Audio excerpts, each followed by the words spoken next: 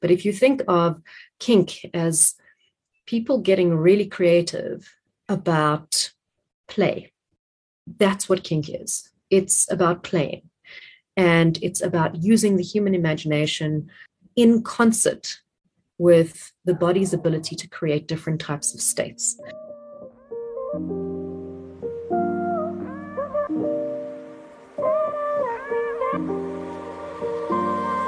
Welcome to Asking for a Friend, the podcast that covers all those topics you may want to know more about, but might feel a lot of shame in asking. I'm your host, Katrina Buffard, and I'm a clinical sexologist, psychotherapist, speaker, and sexuality researcher. This week's episode is sponsored by &BAM. Erectile dysfunction can be awkward to talk about, which makes it more challenging to treat. &BAM connects you with the doctor, and if suitable, ships prescription treatment plans discreetly to your door, so you can stop whispering erectile dysfunction at the pharmacy counter.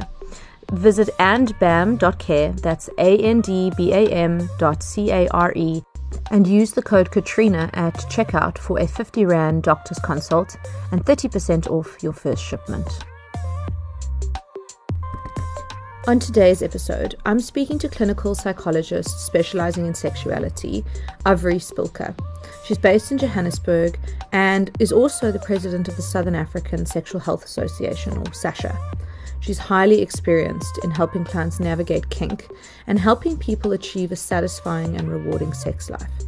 I've known Avery for many years and we've worked very closely together, and it was such a treat for me to speak to her about this topic that she's incredibly knowledgeable on. I mean, if we're going to dive right in and really try and unpack what defines kink, where would we start? Because I guess there would be a standard one-liner definition, but then there's a lot more nuanced definitions around it. Absolutely. I'm thinking of how best to define kink. So I'm going to go with the translation of paraphilia. Mm-hmm. So, paraphilia means beyond usual or beyond typical love. Doesn't mean that it's not love. It doesn't mean that it's abnormal. It just means that it's not necessarily one's normative understanding of pleasure, of love, of romance, of affection. And kink is this umbrella term that incorporates a vast array of practices, relationship structures, dynamics, fetishes. So it's a big umbrella term. And I mean, if you kind of like say, okay, well, BDSM, so BDSM is a part of kink, but kink goes beyond BDSM. BDSM being bondage. D is discipline, domination. S, which is sadism, submission, slavery, and M, which can be masochism, mastery. So it's an acronym with multiple different meanings, and all of that fits under kink, but it's not the only thing. And I think that often people have an idea that, if I talk about kink or if I talk about BDSM, that there's this figure that appears in people's minds of this leather-clad dominatrix with big high-heel boots stepping on the face of this masked-faced submissive that's licking her boots. And yes, that's one, I suppose, iteration of kink, but it's certainly not representative of what kink is. It's just quite an extreme image that I think, quite captures the imagination. So I suppose it's quite difficult to define what kink is. And if you spoke to different people that are into kink or define themselves as kinksters, you probably get a different definition based on whoever you were talking to. But I suppose it's a willingness to explore the boundaries of the body and the mind. I once saw this article on the neurobiology of BDSM that described kink as neurobiological psychodrama. I thought it was a fantastic definition because basically it's using fantasy and imagination to bring to life certain capacities of the body. And you can't separate the two. And I thought that really just kind of took big array of different practices, because that's what we can get very involved in, the different types of BDSM that are out there, whether it's, spanking or caning or flogging or rope tying or a domination submission relationship. We can get into all of these little minutiae, but it would be like talking about sex as if it was foreplay and fingering and anal sex and vaginal sex, which doesn't, you're just kind of breaking it down into these little discrete parts. You're not really capturing the essence of what sex is and can be between people. But if you think of kink as people getting really creative about play, that's what kink is. It's about playing, and it's about using the human imagination in concert with the body's ability to create different types of states, altered states of consciousness, through ecstatic pleasure states, through pain states, through particular types of psychological role, that create a particular state, self-state inside of the mind. So it's using that interplay, body and mind. And you can introduce different things into this theater to bring to life a particular type of play. Whether that's a play of humiliation or of submission or of domination or of abduction, or of hedonism or whatever it might be. That's really what kink is about. And all the different tools that you would imagine are in one's dungeon, I'll come back to that word dungeon, are really just different letters in an alphabet that you're going to bring this play to life with. I like to not get stuck on the particular instruments. They're really quite incidental. People can swap them out for different things. The idea is what you're going to create. And I have a friend who describes BDSM as play therapy for adults. I love that. I was thinking that in my head. You said psychodrama and then you said play, and I was thinking, well, it's basically like play therapy. Really, it is like play therapy. Getting into the sandbox, really. Yes, sandbox is actually a good way of framing it. So a big thing in BDSM, and I don't think that this is something unique to BDSM, it's just something that gets centered in BDSM, is negotiation of boundaries. So kink, you can see as a sandbox. And people will have very definite ideas about what it is that they're not comfortable with. We all have ideas about what we're not comfortable with. I don't like cold, for instance. So that would be the kind of like a big hard boundary around my sandbox. But anything else really, is inside the context of this safe, hard limit. And you can put a line in the sand, and that's your soft limit, which needs to be respected. But the reason why it's in the sand is because when you're ready to maybe push that boundary a little bit, you can always wipe it out and redraw a line somewhere else. So that those are lines that are kind of negotiable, and you can try something out. You can build that sandcastle up. You don't like it, and you can press it down. So I often use the idea of a sandpit as a way to explore kink with patients, because it creates the idea of play and of safety. You're going to, it's not a free-for-all.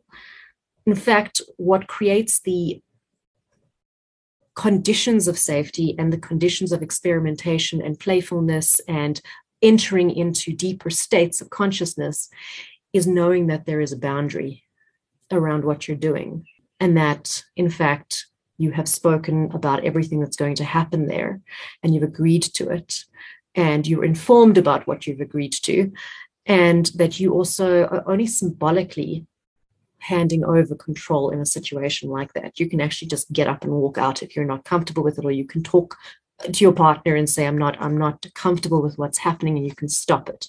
And that is a really big aspect of what differentiates kink from coercion, from abuse, I suppose other kinds of like really dangerous types of risky play, is this idea that there's a boundary around it. You are trying to safely transform fantasy into reality. So many of the words you've used, boundaries, play, safety. You didn't use the word, but you insinuated communication. Mm-hmm. All of those words, all of those terms and experiences should actually feature when a couple or more people are engaging sexually, no matter if they are engaging in kink or not. If I think about the act of sex, I think about the idea of letting go. I think about the idea of being playful. I think about the idea of expressing and asserting what you need and listening and hearing what somebody else needs, and about being firm with what is okay for you and what's not okay and when it's no longer okay. And that's just, let's just say, just the average two people engaging in the average type of sex, right? So I love what you said about play, and I want to pick up on that. But before I do, it's this, I just had this idea in my mind. One, let's just say we're talking about two people here, and one person indicates to the other partner that they want to try something a little bit different. There's this notion of, ooh, you're being kinky. Ooh, you want to get a bit kinky, right? I think the connotation around kinky versus the connotation around kink are often a little bit misaligned.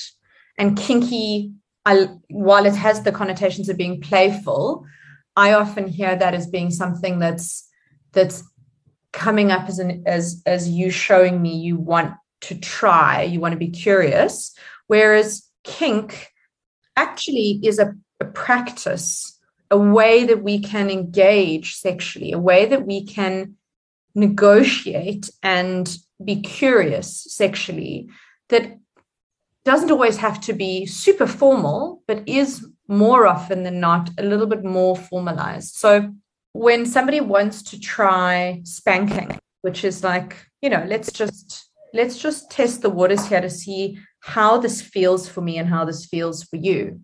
They may formalize it once they've established how that feels with a paddle or with a riding crop. So they may formalize it a little bit more. And you tell me, I mean, do you think that idea of, oh, you're being kinky versus we're engaging in kink is so different?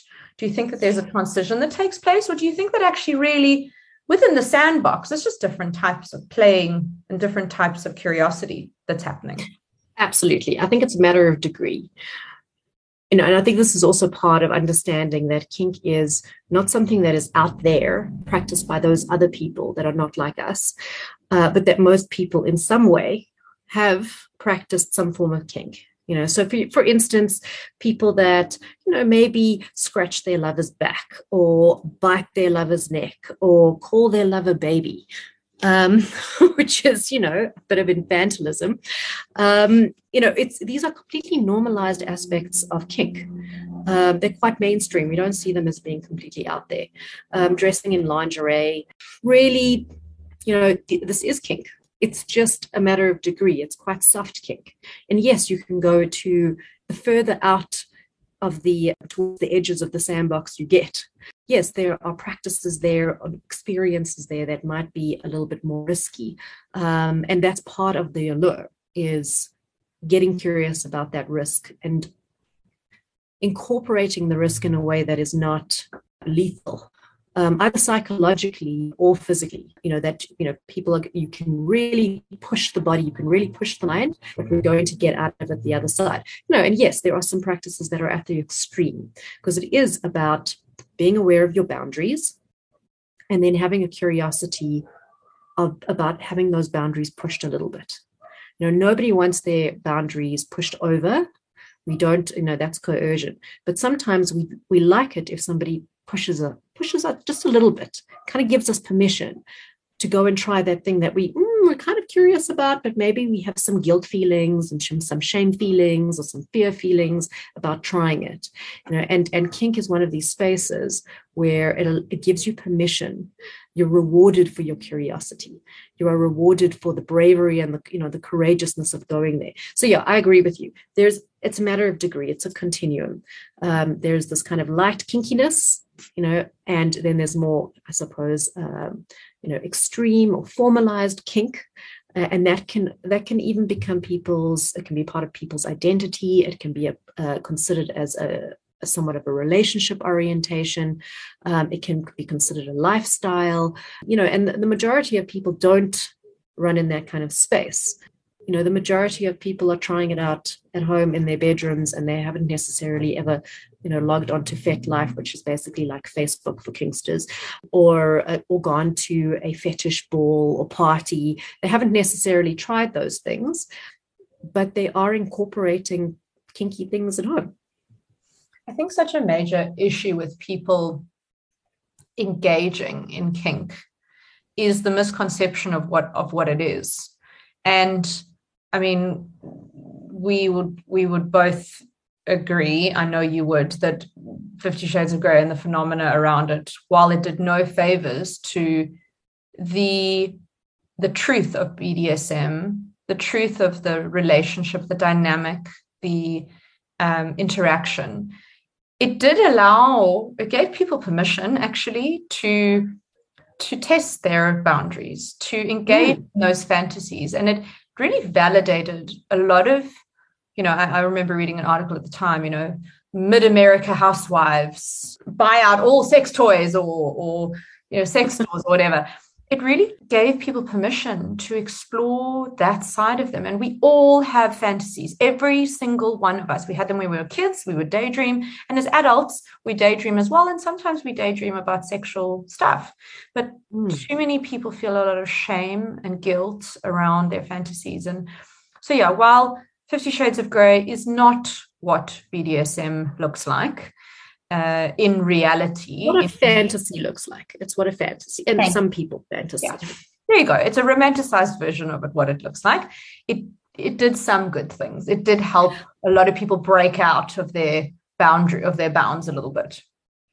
I think that for 50 Shades, and I mean, we could do an entire podcast just about 50 Shades of Grey.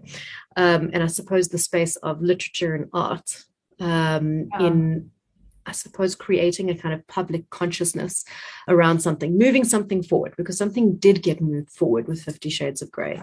And I think that, the magic ingredient there was that something that was usually considered quite deviant and perverse was placed in the context of a romance novel, because that's essentially what 50 Shades of Grey is. It's a romance novel, highly idealized, kind of like a Mills and Boons type of thing, just with more Benoit balls and crops.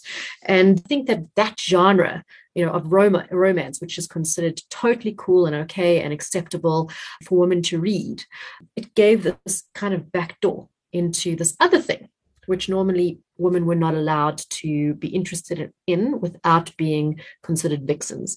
And so I think it was a genius stroke to bring those two things together. And now suddenly all of this kind of sexy, curious, interesting, exciting new ways of experiencing your body, experiencing your partner's body, was placed in the context of a relationship. So that is a big aspect of kink. I mean, you have some people whose kink is quite auto-focused, as in it's something that they do alone. But the vast majority of people, the play is with another person. And the other person, the relational aspect of the experience, is the frame for the experience. It's the reason for the experience. The tools, I remember with 50 Shades of Grey, you could not find a Benoit ball in Joburg. It was completely sold out because people had finally learned about what Benoit balls were and just basically bought them out. And I mean, which is great. For listeners that don't know what a Benoit ball is, why don't you just describe a Benoit ball? So Benoit balls are basically like taking your vagina to the gym. And you get balls that look like little dumbbells, and you get balls that are just like separate balls, and you put them into your vagina, and their weight and their shape cause the walls of the vagina to basically like pulsate around them, almost kind of like a gastric tract. So just keeping them in there. So it improves, strength in your pelvic floor. Not good for people who've got very tight pelvic floors, but quite good for people who have just given birth, who are trying to regain strength in their pelvic floor. And they can also be quite sensual, in terms of pleasure.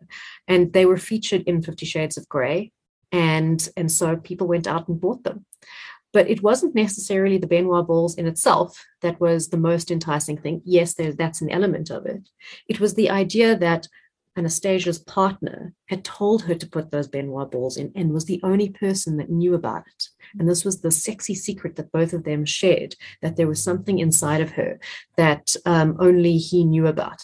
And so we can talk at length about the extremely problematic dynamic between the two main characters in 50 Shades of Grey, which kind of normalized a lot of gender-based violence and a lack of consent, and not creating a space where somebody actually has the power to talk about what they're comfortable with without putting the relationship at risk. But what it did do was give people permission to start going out and bringing these things into their relationships. You're spot on. We could do a whole episode on 50 Shades of Grey and what we have learned and what we should take from it and what we should not take from it. One of the things that I am picking up on, and I think is a good direction for us to go down the route of, is around the relationship and the power dynamic that exists within the relationship, because I think there is this massive misconception around the power dynamic. So could we delve into that?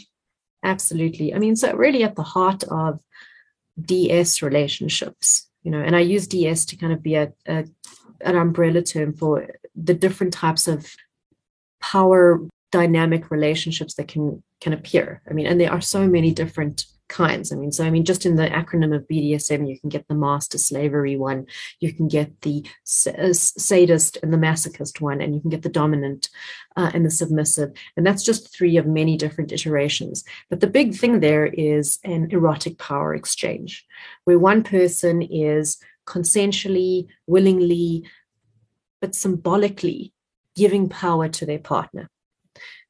And then that partner basically receives that as a responsibility, as a gift. And for them, the dominant partner, it can also be a real rush to receive that kind of control, knowing, that this is also part of a fantasy play. They don't actually have control and say over what this other person does, because that other person can turn around at any point and break the fantasy and say, actually, I'm not comfortable with you doing that. And no, you're not in control anymore. But this is a very, very intoxicating dynamic. It speaks to incredibly primal parts of us. And it is a space, it's a relational space between 2 people or more people, where the submissive is given permission and various different types of tasks, whether that's physical tasks or psychological tasks, which enables a process of surrender. So submission is not just something that you do, like, right, I'm going to be submissive. I am now submissive. It's a whole psychological and gradual transcendence of letting go of control, letting go of power, letting go of your inhibitions, letting go of shame and fear and guilt, and just basically really being completely enthralled by this dominant figure who is giving you reward for being more and more and more submissive. And in that state of surrender, it's called subspace. It's an altered state of consciousness, which is incredibly euphoric. That dynamic between the D and the S, right? I want to touch on something that people may find odd to hear and may be kind of relatively well known to you and me. But the fact that, again, coming back to negotiation of boundaries and communication and that erotic power exchange, the person who is the submissive, they actually are able at any point to end the interaction, to end the play, to end the experience. And so often it's thought that just because somebody is dominating somebody else, they are in control. They are the one calling the shots and they can do whatever they like. But that's not necessarily true.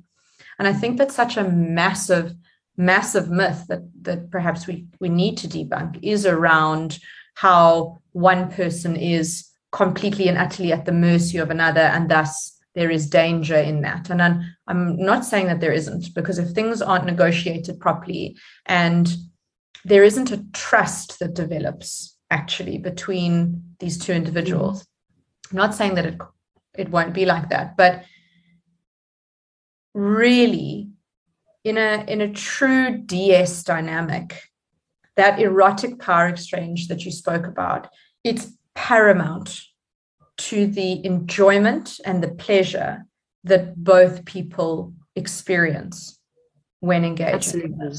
Absolutely. And look, I suppose that when we're having conversations like this, we are also talking almost in theoretical terms about what we imagine, and this is people in BDSM communities, and this is what like psychologists, sexologists will talk about, is the idea of a kink that is consensual, there's good communication, the people involved are able and willing to talk about their boundaries. They sit down and maybe even formalize that in a written down contract, but at least in some way, their communication is made very clear about what's going to happen in the play. There is an agreement about what roles people are taking up, whether they're a dominant role or submissive role. And that's not, because sometimes it has nothing to do with an erotic power exchange like that. You might just have somebody that enjoys experiencing pain and you have somebody that enjoys meting out pain. And it's not necessarily about a unequal power dynamic. It's just really about like, well, the thing that you like doing, I like being done to me. And then you also get kind of things that are a little bit more role-based. So like somebody like a master and a slave, where there's a particular story that's playing out. So it goes even beyond just having an unequal power relationship. It goes into playing out a role, like, well, I am the master and you are my captured princess, or whatever it is. In theory, people are able to sit and talk honestly about what's going on for them. They're able to enter into a play and to be aware of their boundaries, and they're able to talk about a discomfort as it comes up. They've negotiated something called a safe word before they enter into the play, and that's something that you issue, as a kind of warning that you're not okay. And it's not going to be mistaken in the context of the fantasy. So, you don't use stop, because there may be a story that's playing out in this particular play where stop forms a part of the story, and your partner doesn't know that actually you really do mean stop. So you choose a completely different word that's not going to come up in the context of that play, like kumquat, or whatever, your mother's name. No, maybe that will come up in your play. Who knows? And then it's going to stop, and afterwards there's this idea that you will sit down as partners and you'll do something called aftercare, because subspace is a mind altering state. It can take a little bit of time to come back to earth. You're also very vulnerable emotionally and even physically during that time. So, the dominant partner is going to take care of you during that time. It's going to give you a blanket, or it's going to find out whatever you like to have when you're feeling vulnerable, whether it's a blanket or, a cup of cocoa, or have a cuddle, or do you want to talk about it, or do you want to sit in silence, or whatever it is. And then even like a day or two later, you're going to check in with each other. How was it for you? Are you having any thoughts about it? Shall we sit down and kind of think about what we're going to do next time?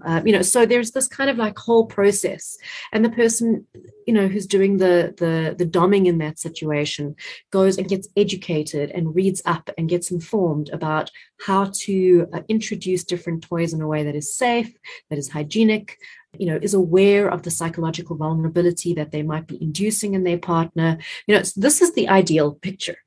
In reality, it can be a little bit more messy. And often, I suppose, and this is maybe also when people come to see me as patients, or where they land up in, on online groups trying to find out more information, is because they have gotten curious, because we're naturally curious about this kind of stuff.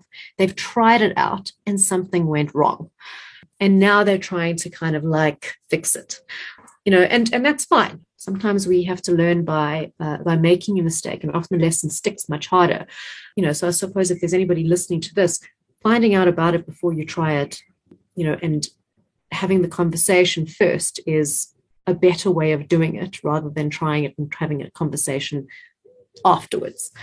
I suppose one of the concerns that does come up, especially around that erotic power exchange, is that it is an incredibly intoxicating state. You are playing with the brain.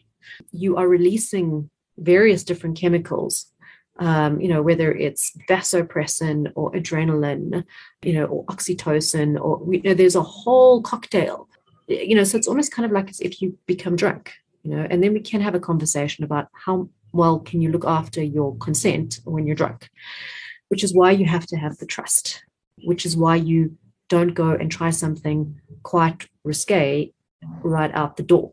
You need to slowly explore and feel okay doing it slowly and incrementally. I think there sometimes can be a little bit of a pressure to like, and people do when they discover this world. It can be like being a kid in a candy store. There's so much that is possible. There's so many different experiences and so little time. I need to try them all now, but slow down, because part of it is almost like an embodied experience of your own boundaries. Okay, there was a bit of a slap and I enjoyed the slapping, but I didn't enjoy, being called a bitch, or I didn't being called baby girl, so it's being aware of like, okay, I liked the act, I liked the domination, but I didn't like the infantilism and I didn't like the humiliation. So we'll do away with those next time. And we will just, spanking's nice. And I kind of like, not being in control.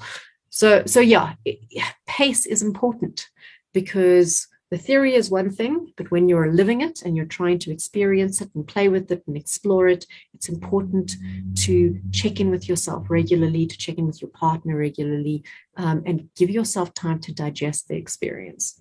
And process what it is that you've experienced and what's come up for you. I love, again, that analogy of the sandbox, because that drawing the line in the sand can be, rubbed out and moved. So there's really the ability there to go, okay, no, that was too much for me. I'm going to move that a little bit more forward. Or, oh, I quite like that. Let's test the waters a little bit more and move that back.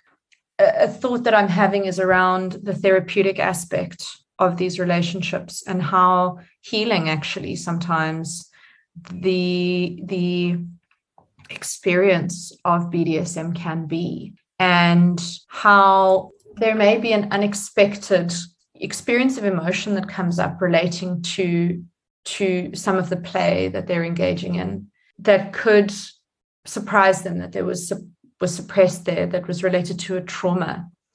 And I wonder about using kink. And let me just clarify, when I say kink, and this is an education for me, when I say kink, I'm referring to, as you said in the beginning, really anything that we can do, that unusual expression of love. I'm not just saying BDSM. It doesn't just have to be within that realm, okay? Can we just maybe touch on the idea of using kink in a therapeutic way? Absolutely. And while I'm thinking of it, just in terms of making distinctions, I think it's important to that the distinction is we're not talking about paraphilia disorders here. I just thought that as well. I think that that's important for us to say. I was thinking, being rubbed up against. So having someone frotter against you, which frotterism is when somebody non-consensually rubs up against you on public transport. Can we make that distinction? That is important. Yeah, so absolutely. So I think it was the distinction, I think, between the DSM-4 and the DSM-5. And for those of you that don't know, DSM is basically the big book of everything that can go wrong with you.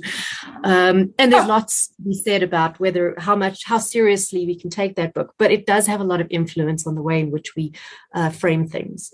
And up until, I think it was 2013, there was only paraphilias in the DSM, which meant that whether you were engaging in something that was non-consensual, that was damaging, that basically made you dysfunctional in your life, or whether you were wearing a blindfold and spanking your partner, the DSM did not make a distinction between those two different things. And now there is a distinction. In order to qualify as a disorder, it needs to be causing you lots of distress. It needs to cause impairment in multiple areas of your life.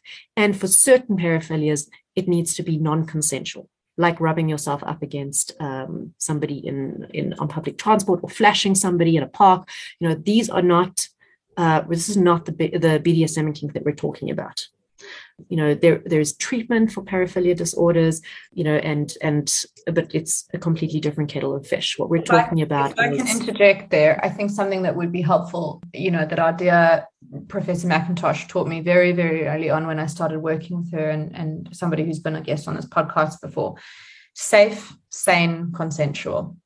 Yes. The three crucial things around anything that we're doing sexually is it's safe, Is it sane? And please God, it must be consensual. Consensual, absolutely. And that's a really good adage that guides people who are exploring this way of being. And also, I suppose, safe, sane, and consensual kind of exists alongside RAC, which is risk-aware consensual kink. And really the kind of those two different acronyms just represent different debates around what can be considered sane. Because one person's insanity is another person's sanity. So the RAC spoke to that, that you're aware of the risks, you're informed of the risks, you are taking precautions to mitigate the risks, but you're going to engage with the risks anyway. So I have to say, I don't necessarily think that I have read research that speaks directly to this. It almost kind of comes up as an incidental finding in research that, participants will talk about how they do find BDSM to be and kink to be quite healing in that it gives them access to parts of themselves that were previously split off or dissociated. And now they're able to experience it in a safe kind of way, which is essentially therapy, where we create the safe container and these parts of you that are difficult to look at, difficult to experience and to sit with, they arrive. And it might not be entirely comfortable and it may even be painful, but you sit with it. And because you're able to sit with it, it now becomes something that you have access to and it's part of you and something gets released. And if we think of kind of somatic therapies, which access the body, and the idea behind somatic therapies is really that we bypass the conscious mind and all the defenses that are associated with the mind, and we go directly to the body and we go directly to things that are stored in the body. BDSM then falls into that arena where we release things that are stored in the body. I think it's quite complicated how things become stored in the body because the body and the mind are not separate things. But for instance, if you have somebody that has been brought up in a household where their body has been shamed and their desires have been negated and they haven't really been given an opportunity or a space or permission to talk about the things that are important to them, they may find that they feel really guilty and really anxious when it comes to talking about their needs. And here is a space where that is it's not just encouraged, it's a prerequisite. You will have somebody sitting going, we are not going to go ahead with this play until you sit down and tell me what it is that's important to you, what you feel comfortable with, what you don't feel comfortable with. And it's not that you are choosing to tell me, I'm telling you that you have to tell me. And it almost alleviates the guilt and alleviates the anxiety because, well, I'm not choosing to do this. This person's forcing me.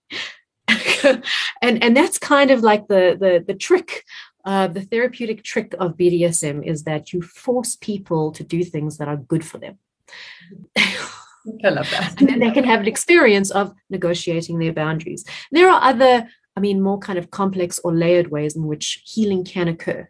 So for instance, people that have experienced sexual violence can become very dissociated from their bodies, and one somatic path of healing is through pleasure. So, the kind of more tantric vibe, which, where you create a space of safety where the person can experience pleasure in their body without feeling that there is any demand on them to reciprocate and without feeling that they're being exploited. And that feeling of feeling safe and pleasure in their body will allow them almost for their body to start coming online. Like it's now safe for me to experience my body. I don't need to be absent from my body because bad things are not happening to it. The same thing is true about BDSM, just that the pathway is not pleasure directly, it's pain. But it's the same premise. I'm going to feel safe as I experience this pain. I am consenting to this pain. I am in control of this pain. And it can also do the same thing where it releases that stored trauma where I was helpless, I was terrified, I had no control, my boundaries were being violated, I had no way to even make sense of this experience. It can release that by creating an experience where the opposite is happening, but it's happening inside, it's happening with the body. I've spoken to a lot of pro-doms and it's an interesting field, and I suppose especially like kind of the correlations between working as a sex therapist and then working as a pro-dom.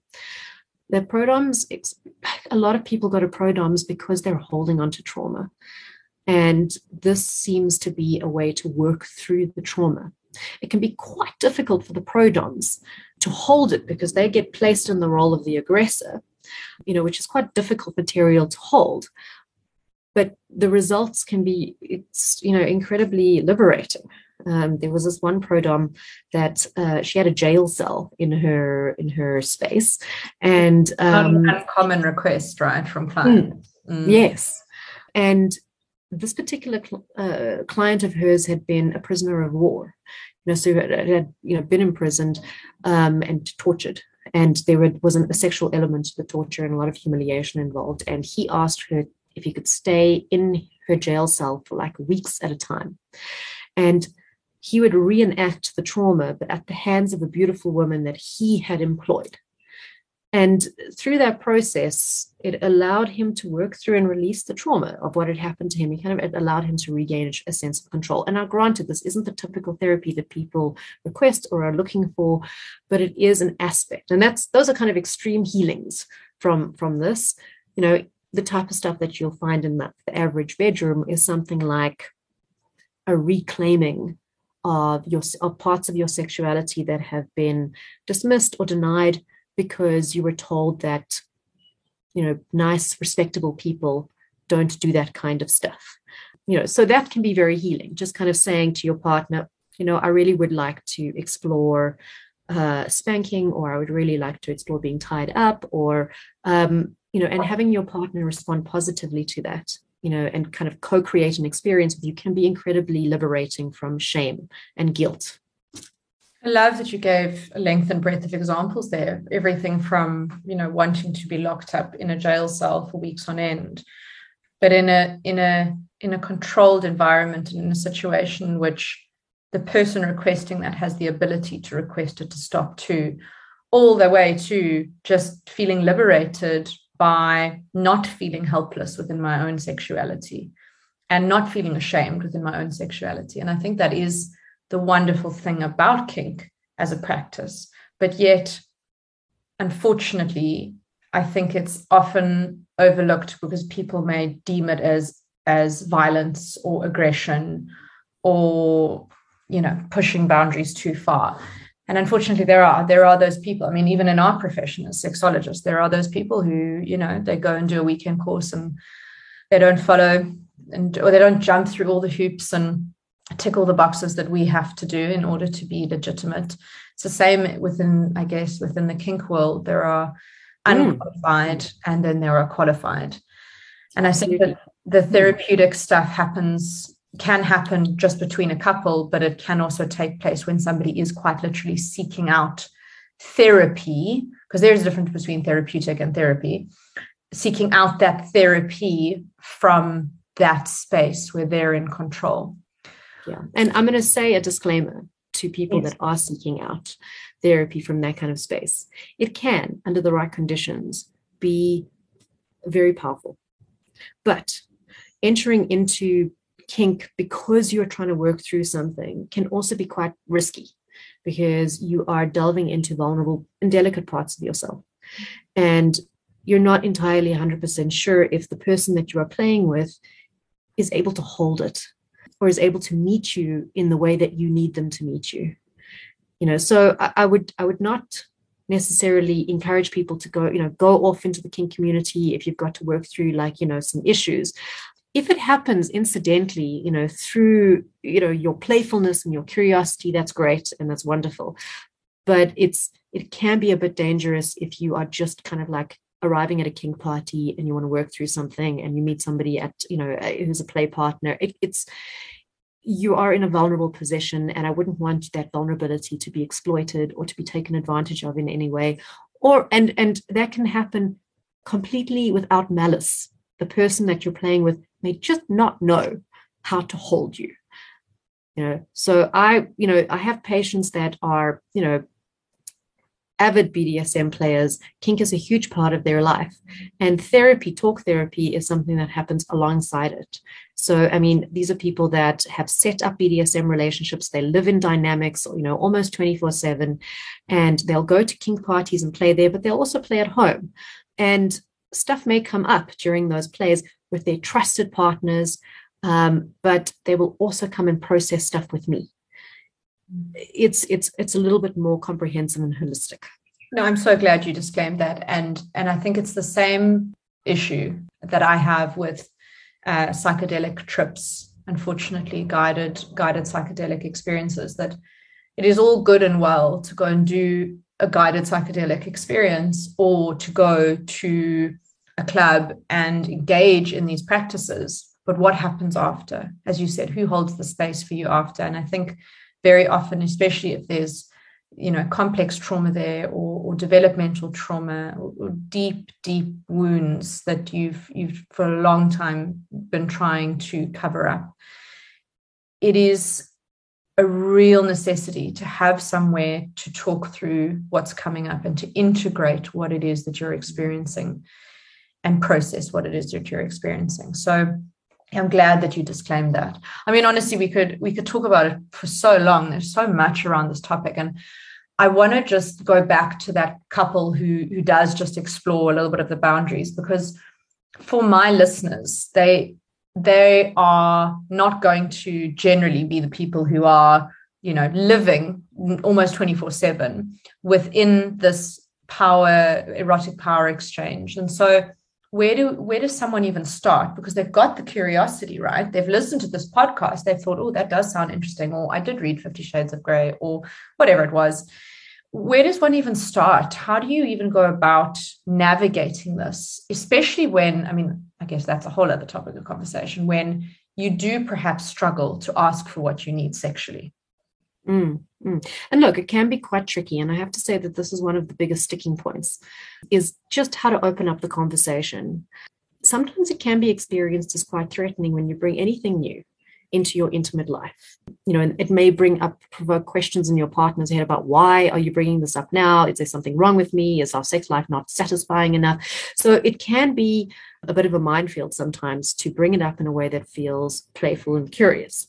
Again, there's that theory. In theory, it's all playful and curious. In reality, you might have a partner who is quite anxious or quite insecure or, can be quite defensive, and it can be difficult to bring it up, So slowly, bringing it up slowly and honestly, this is something I'm interested in trying or looking at or reading up a bit more about, what does it make you feel? And to be receptive to that response. If you are looking for a response which is, oh my God, baby, we have to try this. I've actually got a whole list of things that I'd also like to try. It may not be a realistic expectation. So to kind of manage your expectations, that there might be some reservation, there may be some questions, there may be mistrust or suspicion, but that's not necessarily a shutdown. To just kind of stay with it. It's real. Real intimacy is about truth. BDSM and kink is hugely about truth. So if the truth of that moment is that you're both quite scared of this thing and you're not quite sure how to approach it, own it. You don't need to be maestros in this. You can be, novices. You're curious. You're going to read up on the internet about it. I wouldn't necessarily think that FetLife is the first place for people to go.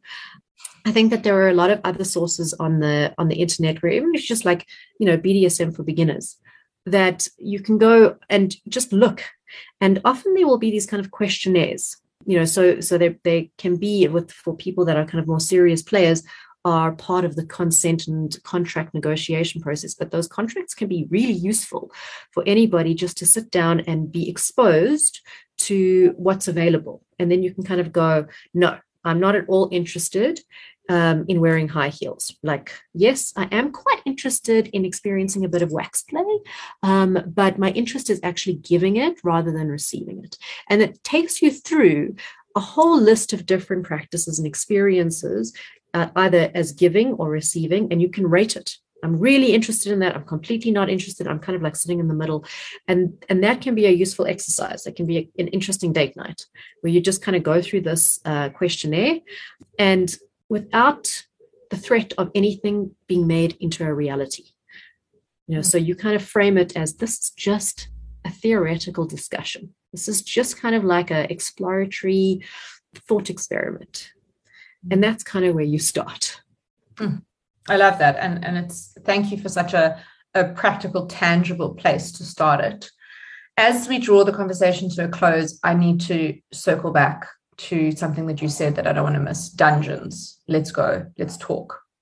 Okay, so most people's idea when we think of BDSM, and this is pop culture, this is media, this is books, this is movies, this is songs, is the idea of dungeon fetish, where there are chains hanging from the ceiling and everybody's dressed in leather, and if there's a light, it's a red light bulb. It's quite like dark and edgy, and yes, some people are really into that, and that's great.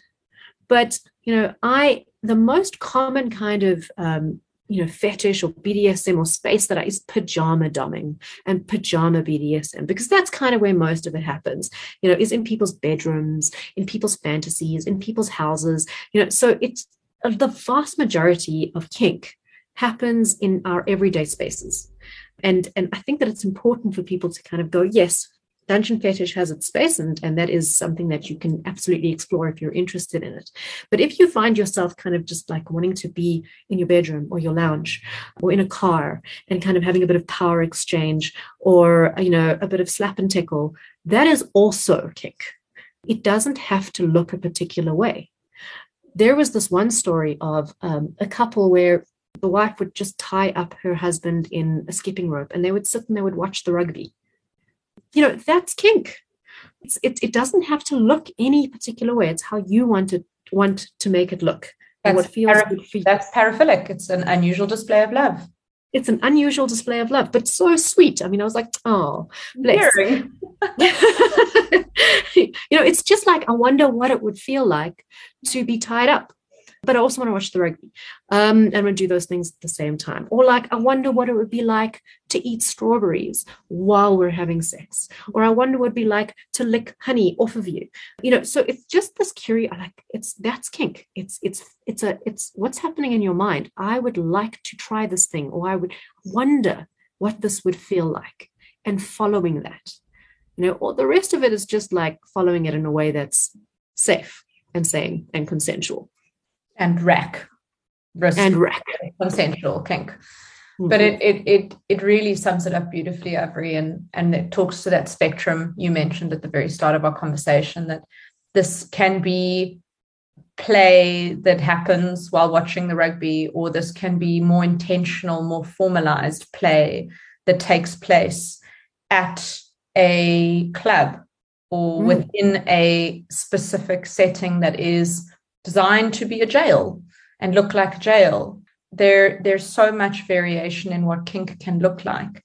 And as soon as we limit our idea of kink to dungeons and red rooms and chains and whips and nipple clamps and things like that, we do a real disservice to the kink community and kinksters, but also to ourselves and our sexuality, because we limit what we allow ourselves to do and where we allow ourselves to go when we play. Yeah, absolutely. Your imagination is a limit to what kind of theater you can create.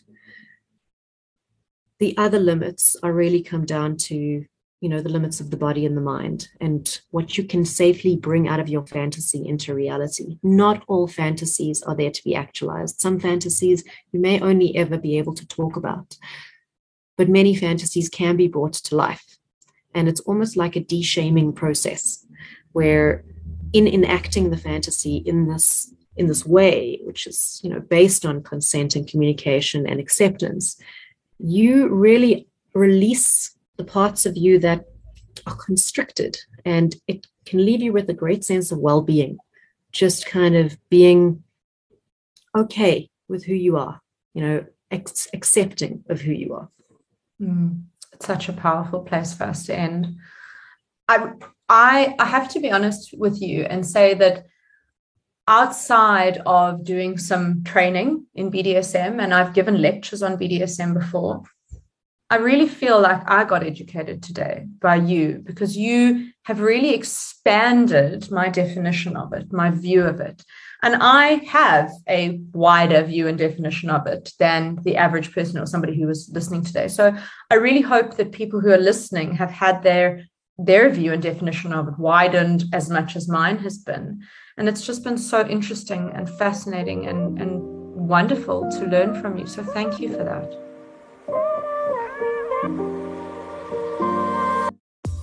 Are you curious about sexuality and want to learn more? Well, you can learn much more from me on several platforms. On my website, you can find short online courses to expand your knowledge, either as a member of the public or as a healthcare provider. And if you want a comprehensive sex education that you really should have had but likely never got, then check out my 3-hour class on mymastery.tv, where you can buy my single class for as little as 145 Rand or $13. If you enjoyed this episode, I'd be grateful if you could rate and review this podcast so that you can continue learning about some incredible and fascinating topics and get the information about sex you should always have had. You can subscribe and follow this podcast on your favorite platform.